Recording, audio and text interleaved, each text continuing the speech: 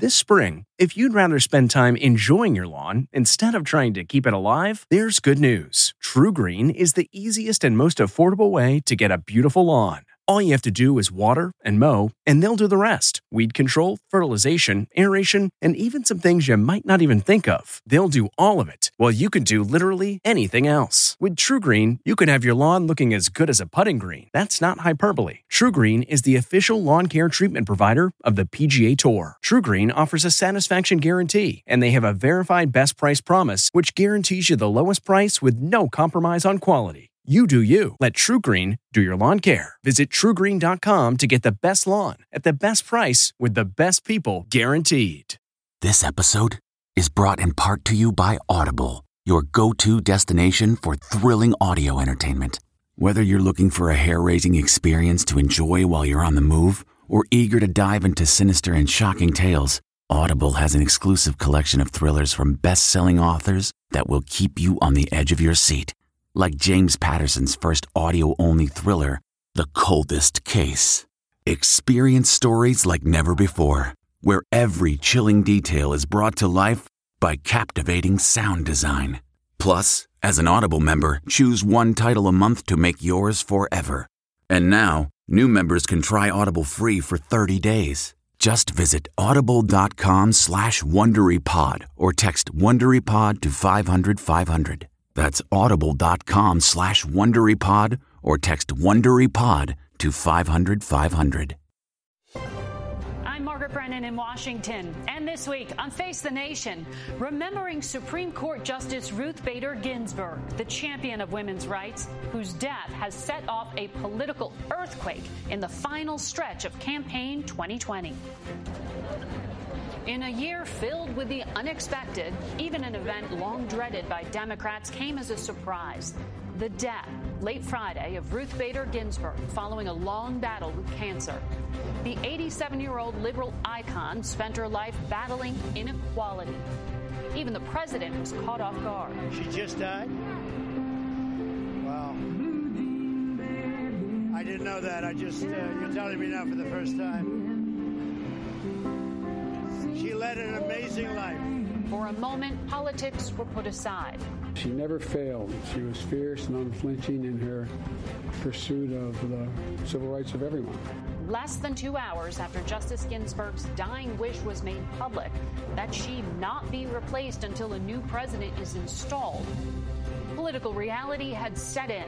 With the Supreme Court now leaning right, another conservative justice would further impact court decisions for years to come.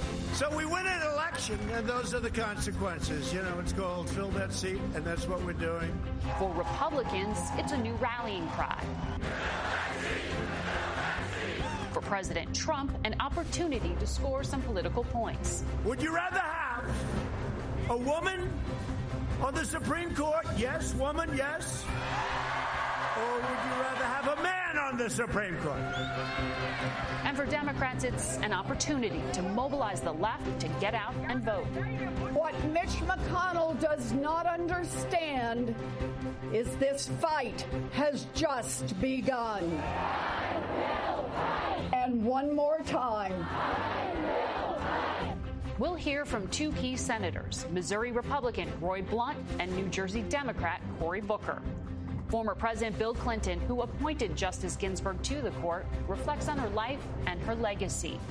Then, as we approach new milestones in COVID-19 cases, former FDA Commissioner Scott Gottlieb will give us a reality check on the race for a vaccine. It's all just ahead on Face the Nation.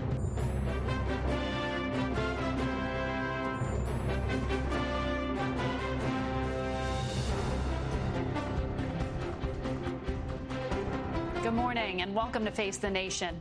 There has been yet another seismic shift in the 2020 presidential campaign, and this one has ramifications that could last for generations. The vacancy left by the death of Supreme Court Justice Ruth Bader Ginsburg has already become a brutal political battle as mourners came out in cities across the country to honor her despite the pandemic. The largest crowds included her home state of New York and at the Supreme Court here in Washington. We begin our coverage this morning with CBS News chief legal correspondent Jan Crawford, who is in Morgan County, Alabama. Good morning to you, Jan. President said last night at his rally that he will appoint a woman this week to replace Ginsburg. What are you hearing about the timing of that announcement? Well, sources tell me it is going to happen with lightning speed at some point this week. There's already a very, very short list with just a few top contenders. The president said it's likely, as you said, to be a woman. He mentioned two yesterday, Judge Amy Coney Barrett of Indiana and Judge Barbara Lagoa of Florida. Now, Barrett is kind of the presumptive frontrunner. Trump interviewed her for the last vacancy. She's a strong religious conservative, a favorite of religious conservatives, strongly anti-abortion. She had a tough appellate court hearing, but she stood strong, which conservatives like. But there is growing momentum for Barbara Lagoa. She's got an incredible, compelling personal story, first-generation Cuban American. She grew up in Miami. She went to Columbia Law School, like Justice Ginsburg. The question with her is timing. If the White House wants to move, as it said, this quickly, the train may have already left the station with Amy Coney Barrett on board. We know that the court had already scheduled its new session and a key hearing November 10th for the Affordable Care Act, also known as Obamacare. In the short term, what happens now that Ginsburg isn't on that court? Well, in some ways, it's just going to be business as usual. There are vacancies before, so the court has rules on how it operates. They still hear arguments now by telephone, of course, because of coronavirus, and they'll decide cases. But the question is, with 8 justices now, these controversial cases that might have been 5-4 could be 4-4. So what does that mean if there's a 4-4 split? The lower court decision in those cases would simply be upheld. There'd be no binding Supreme Court decision in those cases. It's just the lower court ruling stands. This also somewhat dilutes the power of Chief Justice John Roberts. Remember, he's kind of switched over in some of those controversial cases and joined the liberal justices for a 5th vote. Now he's not going to be able to rein in the conservatives as much as he's done in the past. There's another option. They also could hold the case over for re-argument when a new justice joins the court. They've done that many times in the past. We know for many reasons, including the pandemic, this is going to be a really unusual election year. For the possibility that this could be contested and we could see what happened back with Bush v. Gore and that an election ends up in front of the Supreme Court, what would happen in the scenario you just talked about with this split? Well, it's 2020, right? So, of course, we've got to think about that this could happen. And in that case, if there's a tie, the lower court decision would stand. That would be the final say. But I do not think, Margaret, that will happen. I do not think the justices on this Supreme Court would let the lower court ruling say, you've got the final word. We just can't come to a decision. I don't think they're going to do that if it comes to that. Jan, this is a firestorm, but there's also been a lot of praise for Justice Ginsburg from across the political spectrum. Given the moment we're in, you've covered the court for so long. What stands out to you? Margaret, I have to say, I've never seen anything like it. Like the outpouring of grief, the political battle over what's going to be her replacement, and of course her outsized impact on the law.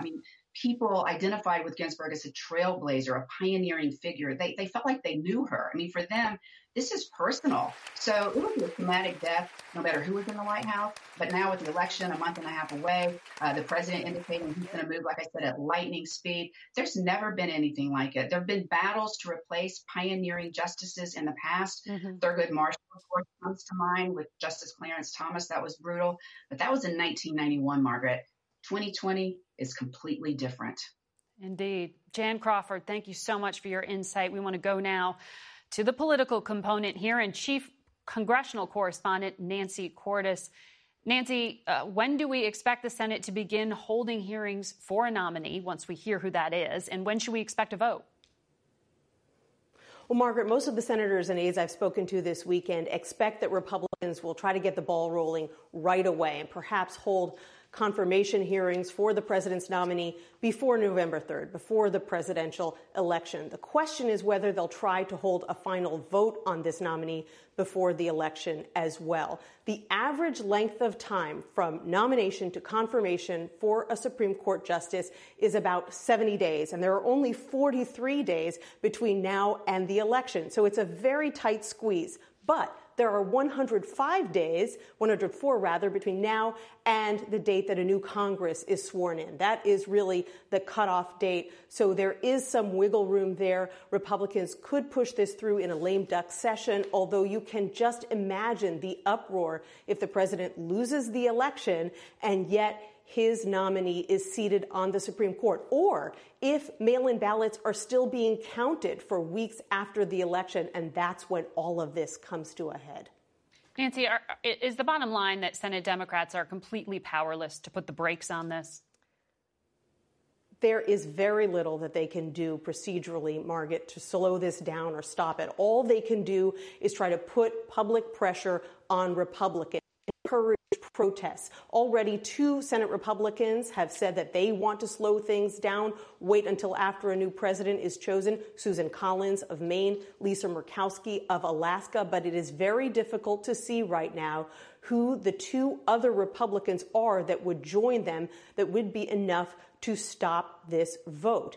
And so you heard Chuck Schumer, the Democratic leader, say to his colleagues yesterday that he may retaliate next year if Republicans go ahead with that. But that only underscores how little he can do right now. Nancy Cordes, get ready. You're going to be busy. Thank you very much for your insight. Who nominated Justice Ginsburg for the court? Former President Bill Clinton. Good morning to you. Good morning, Margaret.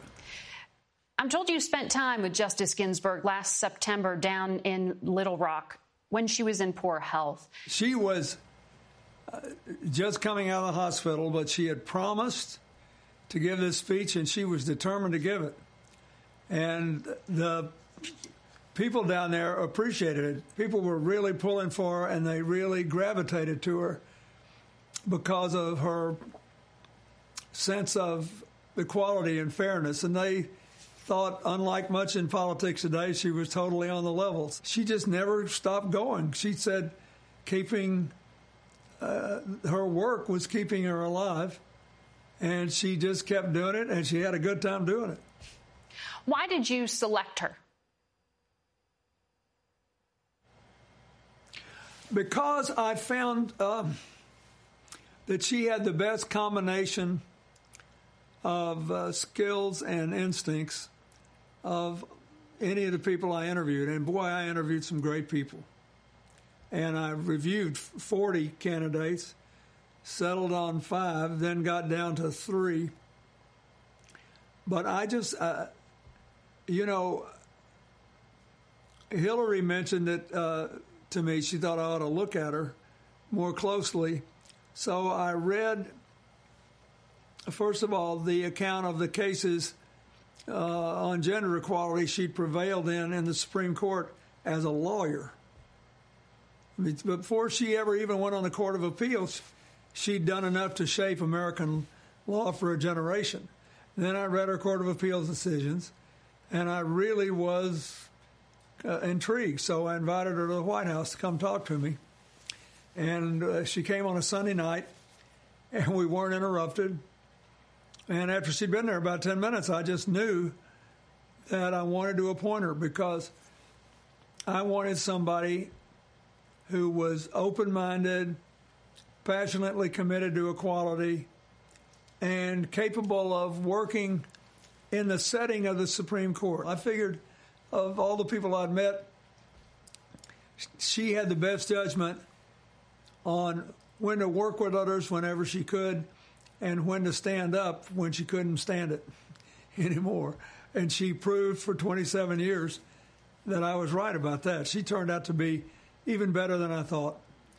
The New Yorker reported that when her name was first floated to you by Senator Daniel Patrick Moynihan, you had some misgivings. Why? I don't remember that. First of all, there were everybody that I know is taking credit now for 27 years for nominating her, but I didn't have misgivings. I know that I did what I always do. I said, that I would look at it, and if I'd heard any questions, I would ask those questions. For example, I was intrigued by a number of her opinions and her ideas. That she thought she supported a woman's right to choose, but thought that the case should have been decided under the Equal Protection Clause rather than the constitutional right to privacy. I wanted to know why. When we met, I did talk.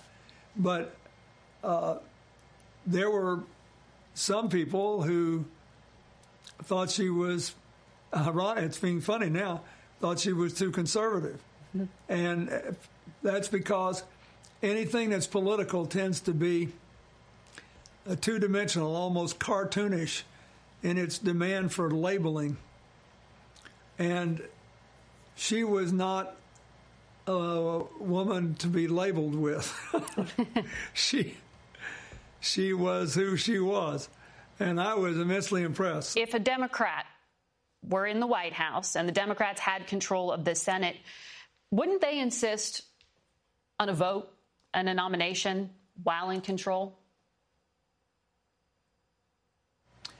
I don't know. There is a difference between what happened with Judge Garland. That is, with Judge Garland, you're talking about missing probably 1.5 full terms of court. It was almost a year. But there is a tradition of the president foregoing an appointment when you're closer to the election. Abraham Lincoln faced this very thing. In early October, Justice Roger Taney died.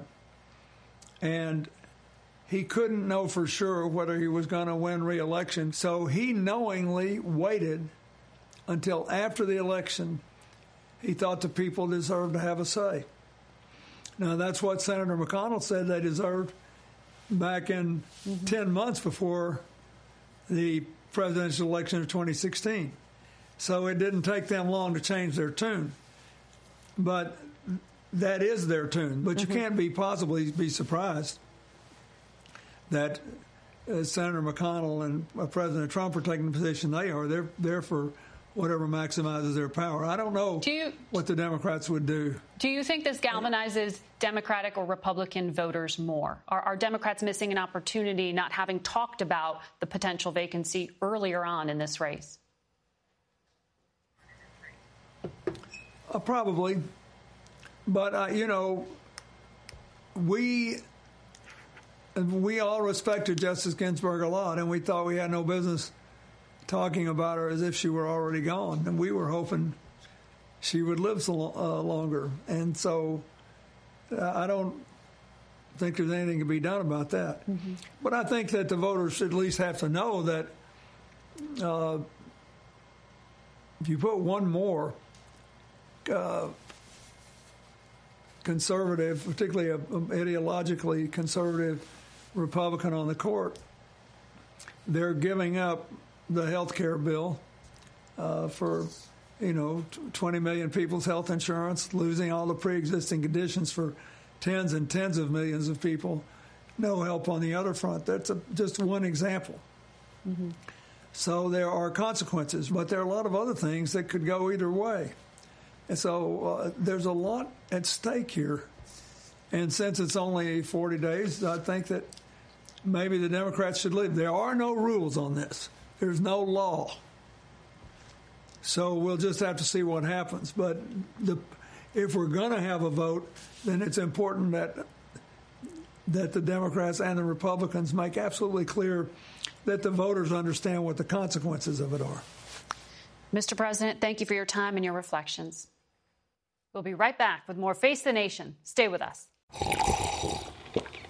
That's not just the sound of that first sip of Morning Joe. It's the sound of someone shopping for a car on Carvana from the comfort of home. That's a good blend. It's time to take it easy, like answering some easy questions to get pre-qualified for a car in minutes. Talk about starting the morning right. Just like customizing your terms so your car fits your budget. Visit Carvana.com or download the app to experience car shopping the way it should be. Convenient, comfortable. Ah. We're back with Missouri Senator Roy Blunt. He is part of the Republican leadership in the Senate, and he joins us now from Capitol Hill. Good morning to you, Senator. Morning, Margaret. How are you this morning? I'm doing very well. There was so much heartfelt outpouring in the wake of Justice Ginsburg's death, really from across the political spectrum. And then within hours, we heard her dying wish, as relayed to her granddaughter, was that it be held up, her replacement, until there is a new president. Why is that being ignored? Well, first of all, I wish we did have more time to celebrate Justice Ruth Bader Ginsburg. She was amazing, had an amazing life, very smart, very determined, very dedicated to the job. In recent years, she's more often been in dissent rather than in the majority. But when she was in dissent, the majority had to be at their very best to explain why their opinion was what their opinion was. And so she served the country well, a brilliant mind, made a difference in our country. From the point of view of that dying wish to her granddaughter, of course, that was totally reasonable to understand that she'd rather have be replaced by a president that might be of the same party that nominated her to start with. But the Constitution is the Constitution, and, it takes two things to replace a Supreme Court judge. One is the president has to nominate, and two is the Senate has to determine that they want to deal with that issue at that time. And I don't know, even with President Obama, I said not only will he nominate a replacement in this vacancy, but he probably has a constitutional obligation, just like President Trump does today, to make a nomination, and President Trump will. Well, can and should are different, but back in 2016, you refused to even meet with President Obama's nominee, Merrick Garland. And you said at the time, Americans will be voting in just a few months, and that election should help determine the next member of the Supreme Court. Why has your position changed? Is it simply because Republicans are in power? Well, I also said at the time, several times, exactly what I just said to you, which is two things have to happen for a person to go on the Supreme Court. And in the tradition of the country, when the Senate and the president were in political agreement, no matter what was the election situation, judges went on the court, and other courts, when they weren't in agreement, they didn't. And we were in a situation in 2016 where the White House was controlled by one party, the Senate by another, and the referee in that case was going to be the American people. In this case, both the White House and the Senate have some obligation to do what they think in the majority in the Senate is the right thing to do, and there is a Senate majority put there by voters for reasons like this. And I said that over and over again in 2016. I checked the record on this. I'm sure you did, because you know and you're hearing all these cries of hypocrisy. But just assuming that we're charging ahead, as you just laid out, and voting's already underway in a number of states in this country. When it comes to the hearings, should we expect this nominee, whose name we'll get in the next few days, according to President Trump, should we expect the hearings to start before November 3rd? I don't know. That'll be up to when we get the nominee, what kind of vetting needs to be done. Well, if we get it this week, what kind of vetting needs to be done, and then what Chairman Graham decides he can do. This should take as long as it needs to take. So he has not agreed to do a hearing before Election Day, is what I hear you saying. I haven't heard that. I haven't heard that if he has. This should take as long as it needs to take, but no longer. There is plenty of time to get this done, but to get it done before Election Day, everything has to work, I think, pretty precisely. Ruth Bader Ginsburg was nominated and confirmed in 40 days. Other justices have taken longer than that, and I don't know how this process will move forward, but I do know that the Constitution prevails here in terms of how we do this. You said speed is a big factor here. Judge Barrett has been through a process before the Senate Judiciary before. She's met with the president before. She's got active paperwork. She was mentioned yesterday by the president. You voted for her in the past. Does she have a leg up in this process? Well, I don't know if she does or not. I voted for her in the past. I'd be pleased to vote for her as a justice on the Supreme Court. I have read a list of nominees, almost all judges, almost all recently confirmed, that had an experience that led to confirmation, some of them different than others. But clearly, if the president nominates somebody who has already gone through this process once, that makes the process more speedy than it would be otherwise. And is that a better argument than, say, selecting someone from a key state like Florida? As President Trump mentioned yesterday, Judge Lagoa, he pointed out she's a Florida Hispanic, praised her. Do you need that? Well, the president has to make that decision. I think she got 80 votes maybe when she was confirmed. She certainly got a substantial majority. And there are good choices out there. I'm sure the president is going to make one. I look forward to the name he sends up and what they may add to the court. All right. Senator Blunt, thank you for your time. The headlines from our Battleground Tracker from Texas and Florida are coming up. You can read more at cbsnews.com/polls. We'll be right back with New Jersey Democratic Senator Cory Booker. He sits on the Senate Judiciary Committee where those confirmation hearings will take place. Then we'll speak to former FDA Commissioner Dr. Scott Gottlieb and take a look at the life and legacy of Ruth Bader Ginsburg. Stay with us.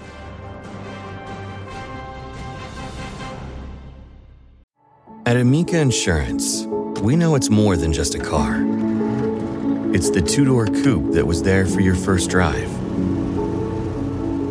the hatchback that took you cross-country and back, and the minivan that tackles the weekly carpool. For the cars you couldn't live without, trust Amica Auto Insurance. Amica.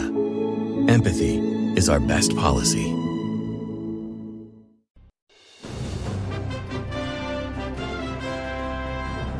For the Democratic perspective on the court nomination process, we want to go now to New Jersey Senator Cory Booker, who joins us from his home in Newark. Good morning to you, Senator.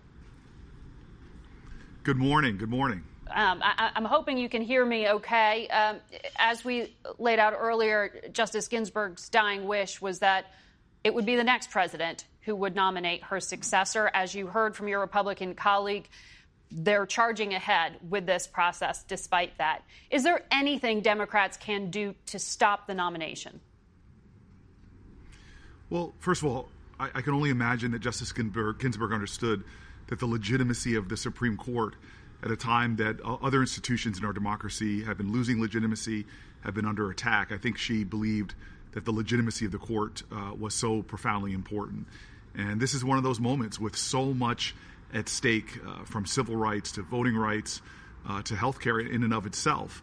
These decisions that the Supreme Court makes, it's important that they not only have the force of law, but the force of the legitimacy of everyone. So for Republicans to move forward like this, I think really undermines that. And again, the Senate's controlled by Mitch McConnell. He'll have a tremendous amount of control now. And so I'm not sure exactly how this will play out. But again, we've seen moments like this before where healthcare was in the balance. Mm-hmm. And the American public, speaking out, got people like John McCain and a couple of my other colleagues to change their vote and do the right thing. So we'll see how this plays out. So you're appealing to morality, but tactically speaking, is there anything Democrats can do? I mean, you do have this government funding deadline coming up. Can you use that leverage? Yeah. Again, I think that there will be a lot that will play out over the coming days. But it is clearly two things are of great import. One is to appeal, a moral appeal to people who clearly stated what they would do under these circumstances. For them to go against their word is pretty significant in the public space in terms of their own honor and legitimacy. So we'll see how that plays out. And in addition to that, election has already begun. If there's any more convincing that the public needs about what's at stake, we see some of the most fundamental ideals of our nation that have been settled in many ways. The right for a woman to control her body, the basic understanding of civil rights law, all of that now is in the balance. And I think that this should motivate people significantly to speak up, let their voices be heard, mm-hmm. and be involved in this process.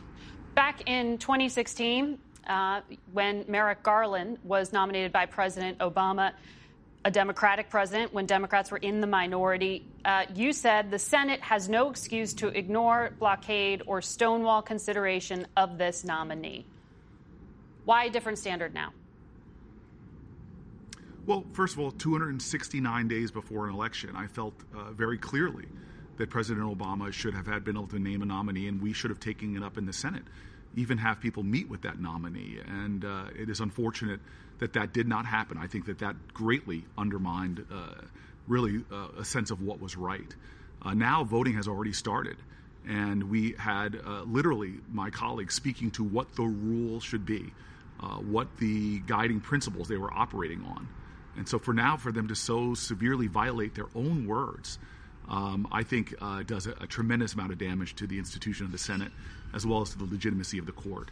And we've got to start stepping back and having our larger view of history. Mm-hmm. It's not just the hotly contested issues of civil rights and women's rights and LGBTQ rights, all that's really in the balance here, but also the long-term strength of our democracy and the institutions that are so critical to our success as a nation.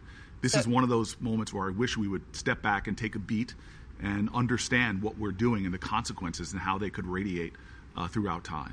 So what I hear you saying is what's different is that voting's already underway. With that in mind, you are a Biden surrogate. Joe Biden has repeatedly said he intends to nominate a black woman to the Supreme Court. If you're asking people to come out and vote on their considerations and concern about the Supreme Court, wouldn't it help if he released his nominees? Is that something you think he should do? Again, I think that what Donald Trump started as an appeal to a far-right base, really a list from the Federalist Society and the Heritage Foundation, that really broke with tradition. I think the president needs to evaluate it when he is the president and make his decision. And what Vice President Biden decides to do now, to me, is secondary to the urgency of this election. And all of those who value their health care and understand that these are issues that will be played out by the Supreme Court and the Senate, issues from climate change to voting rights, all of this is on the ballot. That should be the motivating factor, not necessarily what names that Vice President Biden may or may not decide to do. What's important right now is the urgency of this election to a lot of the fundamental issues that affect our daily lives. Yeah, I admire your focus for keeping going despite that horn there in the background in Newark. Senator, the Democratic leader, Chuck Schumer, has said nothing's off the table if Republicans go through with this. He's talking about what happens next year. The progressives within your party, some of them are pushing to pack the court, to add more justices to the Supreme Court. Do you support expanding it? Look, there's a double presumption in there that I just do not want people to lose focus on. Number one, we can still appeal like openly we did in called for by some within your party. I understand that, but let me tell you what this United States senator is openly calling for. Number one, letting your voices be heard now to appeal to the decency and honor of people who spoke what this process should be. And number two is this election. Unless we win the Senate back, unless we win the White House, all these questions are just hypothetical and moot. We need to focus on what is at hand. We are already begun voting in a number of United States. Early ballots are going out across this country. We need to win this election. Everything is on the line, and that should be, in my opinion, the focus right now. All right. Senator Booker, thank you very much for your time and your reflections this morning. We will be right back. What makes a life a good one? Is it the adventure you have? Or the friends you find along the way? Maybe it's pursuing your passion while striving to protect, defend, and save what you believe in every single day.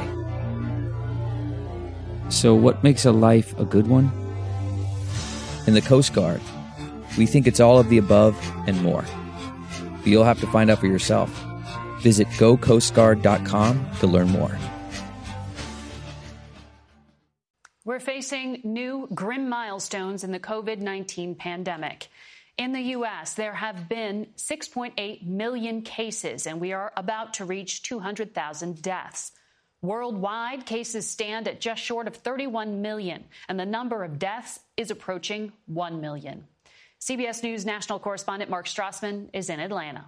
Can you believe after 6 months, Mother, that we are sitting here together? Keep your distance. It's the new American way. Howdy, folks.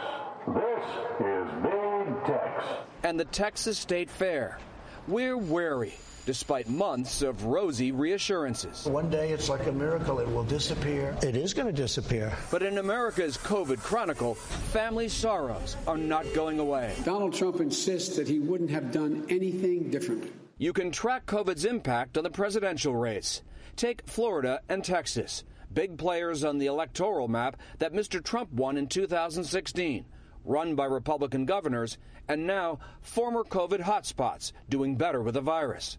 According to our battleground tracker, so is President Trump. The number of active cases of COVID in the state of Texas has been cut more than half since July. Just like former Vice President Biden's lead in Florida. He's up 2 points today. In July, he was up 6. During the same time frame in Texas, President Trump's lead over Mr. Biden grew from 1 point to 2. As goes the virus, so it seems, goes the race.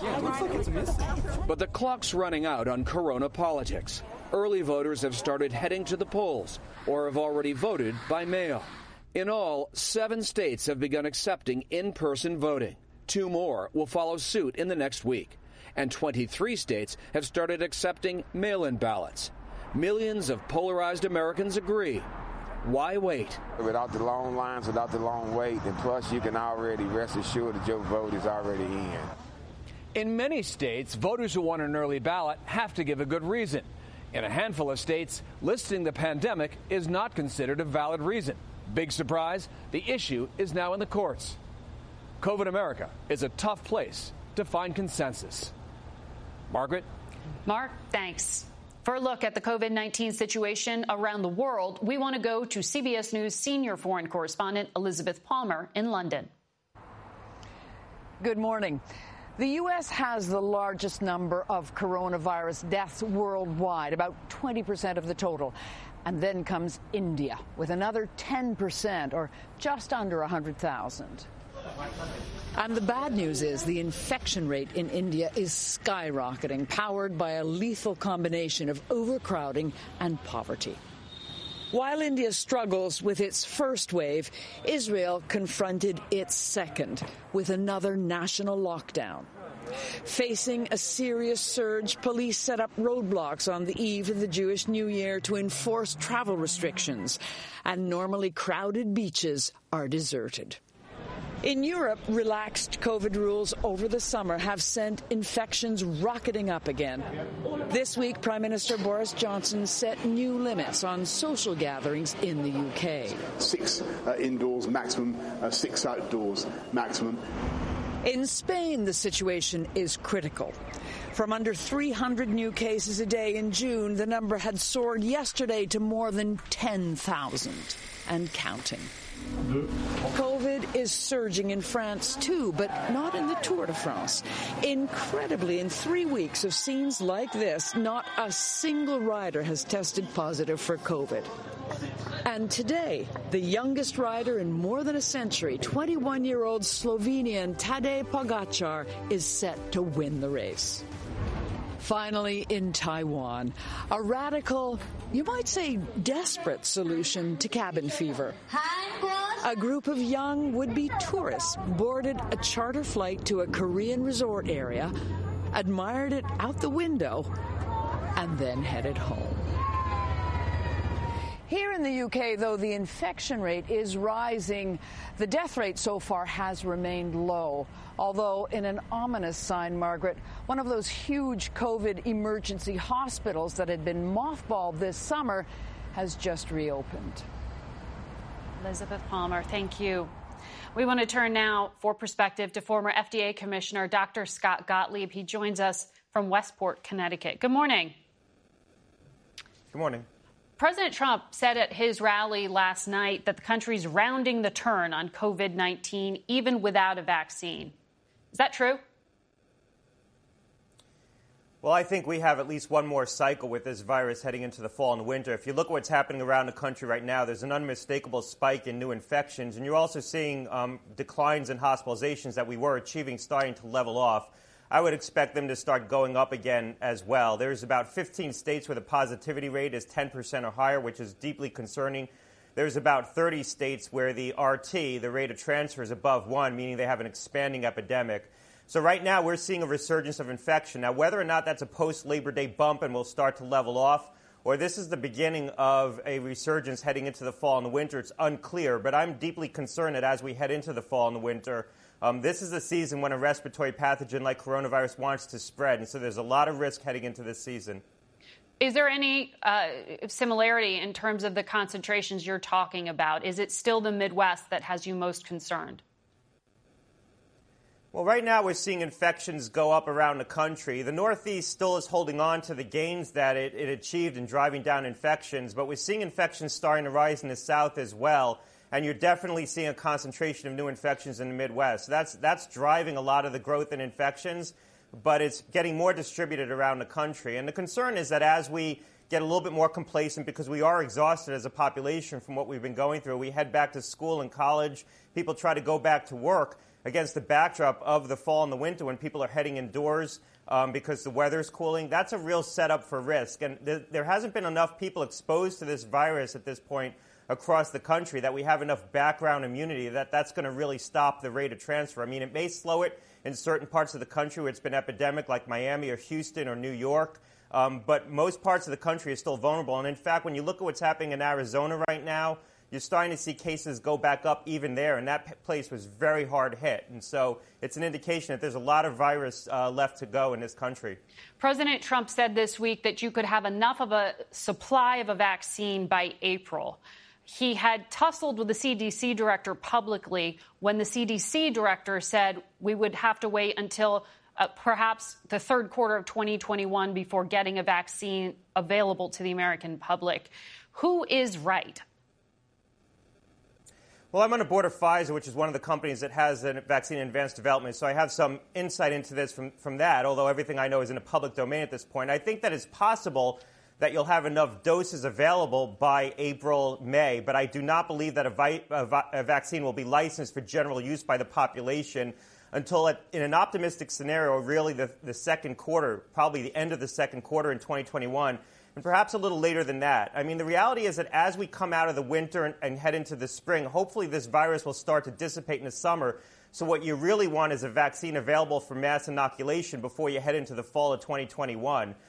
So hopefully in a good scenario, whether you have the vaccine available in June or you have it available in August, isn't going to make that much of a difference because the virus won't be transferring as readily by then. But I do not believe that we'll have a vaccine available for general inoculation until probably the end of the second quarter of 2021 and maybe into the third quarter. Now, that said, I do think we can have a vaccine available sooner than that under an emergency use authorization for select groups who are at particularly high risk of bad outcomes from the virus. But that's going to be very select groups on a very limited basis. You've said time and again that at the FDA, the agency you used to run, you trust the scientists will put science first in their priority when it comes to okaying the safety of a vaccine. Is there any scenario where the president could legally override the FDA and greenlight a vaccine? I don't see it, and I don't see a scenario where this can happen and people don't see it, where it's not readily apparent. This isn't like posting new guidelines on CDC's website in the middle of the night. In order to issue an authorization, an emergency use authorization or an approval, the only people capable of actually drafting that package are the people at FDA, and they're not going to be forced to do it unless they scientifically believe in it. I know the folks who are involved in this process, the career professionals who are engaged in this process, and they're not going to be easily cowed. And remember, on the other side of this, you also need a manufacturer that's willing to commercialize a vaccine based on that authorization or approval. The vaccine doesn't just ship into the supply chain, and I do not believe any manufacturer is going to commercialize a vaccine based on an authorization or approval that doesn't have the consent and the agreement and the involvement of the career professionals inside the FDA. I just don't see that happening. So this isn't something that I think is easily subject to outside influences. The process was designed that way. I mean, Congress set the process up this way because they wanted an objective, impervious process. I hear what you're saying. But I want to ask you about an article in the New York Times that, again, adds yet another question about the independence of our health agencies. The Times is reporting that the Health and Human Services Secretary, Alex Azar, signed an order that bars other agencies, including the FDA, from signing new rules affecting products, including vaccines. The Times reports that when you were running the FDA, you actually tried to stop this kind of power grab. It happened. What's the political implication? What's the reality now? Well, I don't think this is unfortunate because I think it sends exactly the wrong message. At a time that we want to reaffirm the independence of these agencies, this does create an implication or at least a specter that the independence of that agency is being eroded or influenced. That's not the practical effect right now in terms of what this is going to do to the COVID response, but at a time we should be focused on that COVID response, this is a major distraction. Now, what this move does is basically say that only the secretary can codify rules. And if he's asserting that right now, that could call into question all the rules that were implemented where lower-level people were delegated the authority to sign those rules. And in fact, on my second to last day on the job, I recodified the tobacco deeming regulation because I was concerned that they could take this kind of a step and then use it as a basis to call into legitimacy the codification of that deeming rule. So I recodified it myself, even though it was put in place under the Obama administration. So I think that this is the wrong move at the wrong time, at a time that they should be reaffirming the independence and the integrity of these agencies. To do this now just makes no sense. And does it just mean, more potential lawsuits? What's the implication of it? Yeah, it could mean, I think what's going to happen now is conservative groups, and there's actually litigation this week that's being heard around the tobacco deeming rule, where a group is alleging that that rule was inappropriately implemented because the authority to sign that rule was delegated to a lower-level career official inside the agency. And so this has been something that conservative groups, frankly, have been after for a while. They want to elevate the authority to implement regulations. And I think if the basis for why the secretary did this is because he thinks the past delegations were inappropriate, that potentially could create another avenue to have legal challenges. So it's a distraction to FDA at the time that they should be focused on the COVID response. Mm-hmm. The timing of this makes no sense. I don't believe in the underlying basis of what they did, and I did oppose it when I was at the agency, but the timing of this is just really poor right now because it's going to distract the agency, and frankly, it creates headlines that could leave the perception that the agency is being bullied. Thank you very much for putting that in perspective and for sharing your insight, Dr. Gottlieb. We're going to have to leave it there, and we'll be back in a moment. That's not just the sound of that first sip of Morning Joe. It's the sound of someone shopping for a car on Carvana from the comfort of home. That's a good blend. It's time to take it easy, like answering some easy questions to get pre-qualified for a car in minutes. Talk about starting the morning right. Just like customizing your terms so your car fits your budget. Visit Carvana.com or download the app to experience car shopping the way it should be. Convenient, comfortable. Finally today, a look back at the life and the legacy of Justice Ruth Bader Ginsburg. Ruth Bader Ginsburg was a civil rights icon who devoted her career to fighting for gender equality. It's heartbreaking to lose such a strong female individual who really has fought for the rights of all people. At nearly every stage, Ginsburg faced discrimination. Not a law firm in the entire city of New York bid for my employment as a lawyer when I earned my degree. Despite graduating top of her Columbia Law class, as Ginsburg later explained, the fact that she was a mother was seen as a grave impediment. She began studying discrimination, volunteered in the 1970s at the ACLU, and began breaking legal barriers. As a litigator, she helped persuade the Supreme Court to rule for the first time that gender-based discrimination violates the Constitution. And she illustrated that it cuts both ways by selecting cases in which the laws disadvantaged men. In 1993, she was confirmed to the court herself and became notorious for her stinging dissents, often in support of feminist causes, like this one in the 2007 Lilly Ledbetter versus Goodyear case. The court does not comprehend or is indifferent to the insidious way in which women can be victims of pay discrimination. Her opinion led Congress to change the law, easing time restrictions on filing discrimination suits. During her 27 years as a justice, she became a celebrity. They call her the notorious RBG. I'm cramping and I'm working out with an 85-year-old woman. But it was her advocacy that cemented her iconic status. People ask me, when would you be satisfied with the number of women on the court? When there are 9. Her liberal beliefs made her friendship with conservative Justice Antonin Scalia rare in a partisan Washington. And I was listening to him and disagreeing with a good part of what he said. but thought he said it in an absolutely captivating way. I think we should leave it at that. Great point. We agree on a whole lot of stuff. We do. Ruth is really bad only on the knee-jerk stuff. She is.